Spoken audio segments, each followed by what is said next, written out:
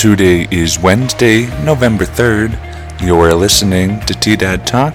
I'm your host, Ben Mandiel. The weather is expected to be mostly cloudy, with a high near 52 today, and a chance of drizzle mainly afternoon. Tonight, it's expected to see a chance of drizzle before midnight, with partly cloudy skies and a low around 31. Now, here's the headlines for the day.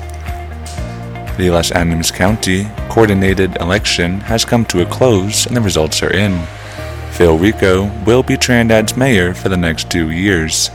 Karen Griego, Naaman Thurman, and Eli DeBono all were elected to Trinidad City Council. Jess Cannon was elected to the Honey School Board. Check out the Chronicle News website or hard copy November 4th edition for full results. The Trinidad School District recognized its 3 principals at a Board of Education meeting last Wednesday.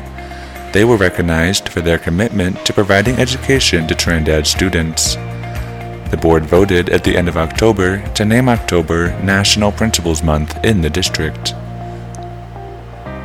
The local health department has reported a 29% increase in COVID cases as of last Friday's release. Kim Gonzalez, Executive Director of the Los Animas Huerfano County's District Health Department, said earlier this week that the counties have seen a steady increase since July of this year, and said it could be due to waning vaccination efficacy, low vaccination rates, the Delta variant circulating, and seasonality. Now, for local events. The Trinidad City Council will hold a regular meeting tonight virtually and at City Hall at 6 p.m. Fishers Peak Outfitters will host a trail chat at its store downtown, 304 West Main Street, Saturday, November 6 at 9 a.m.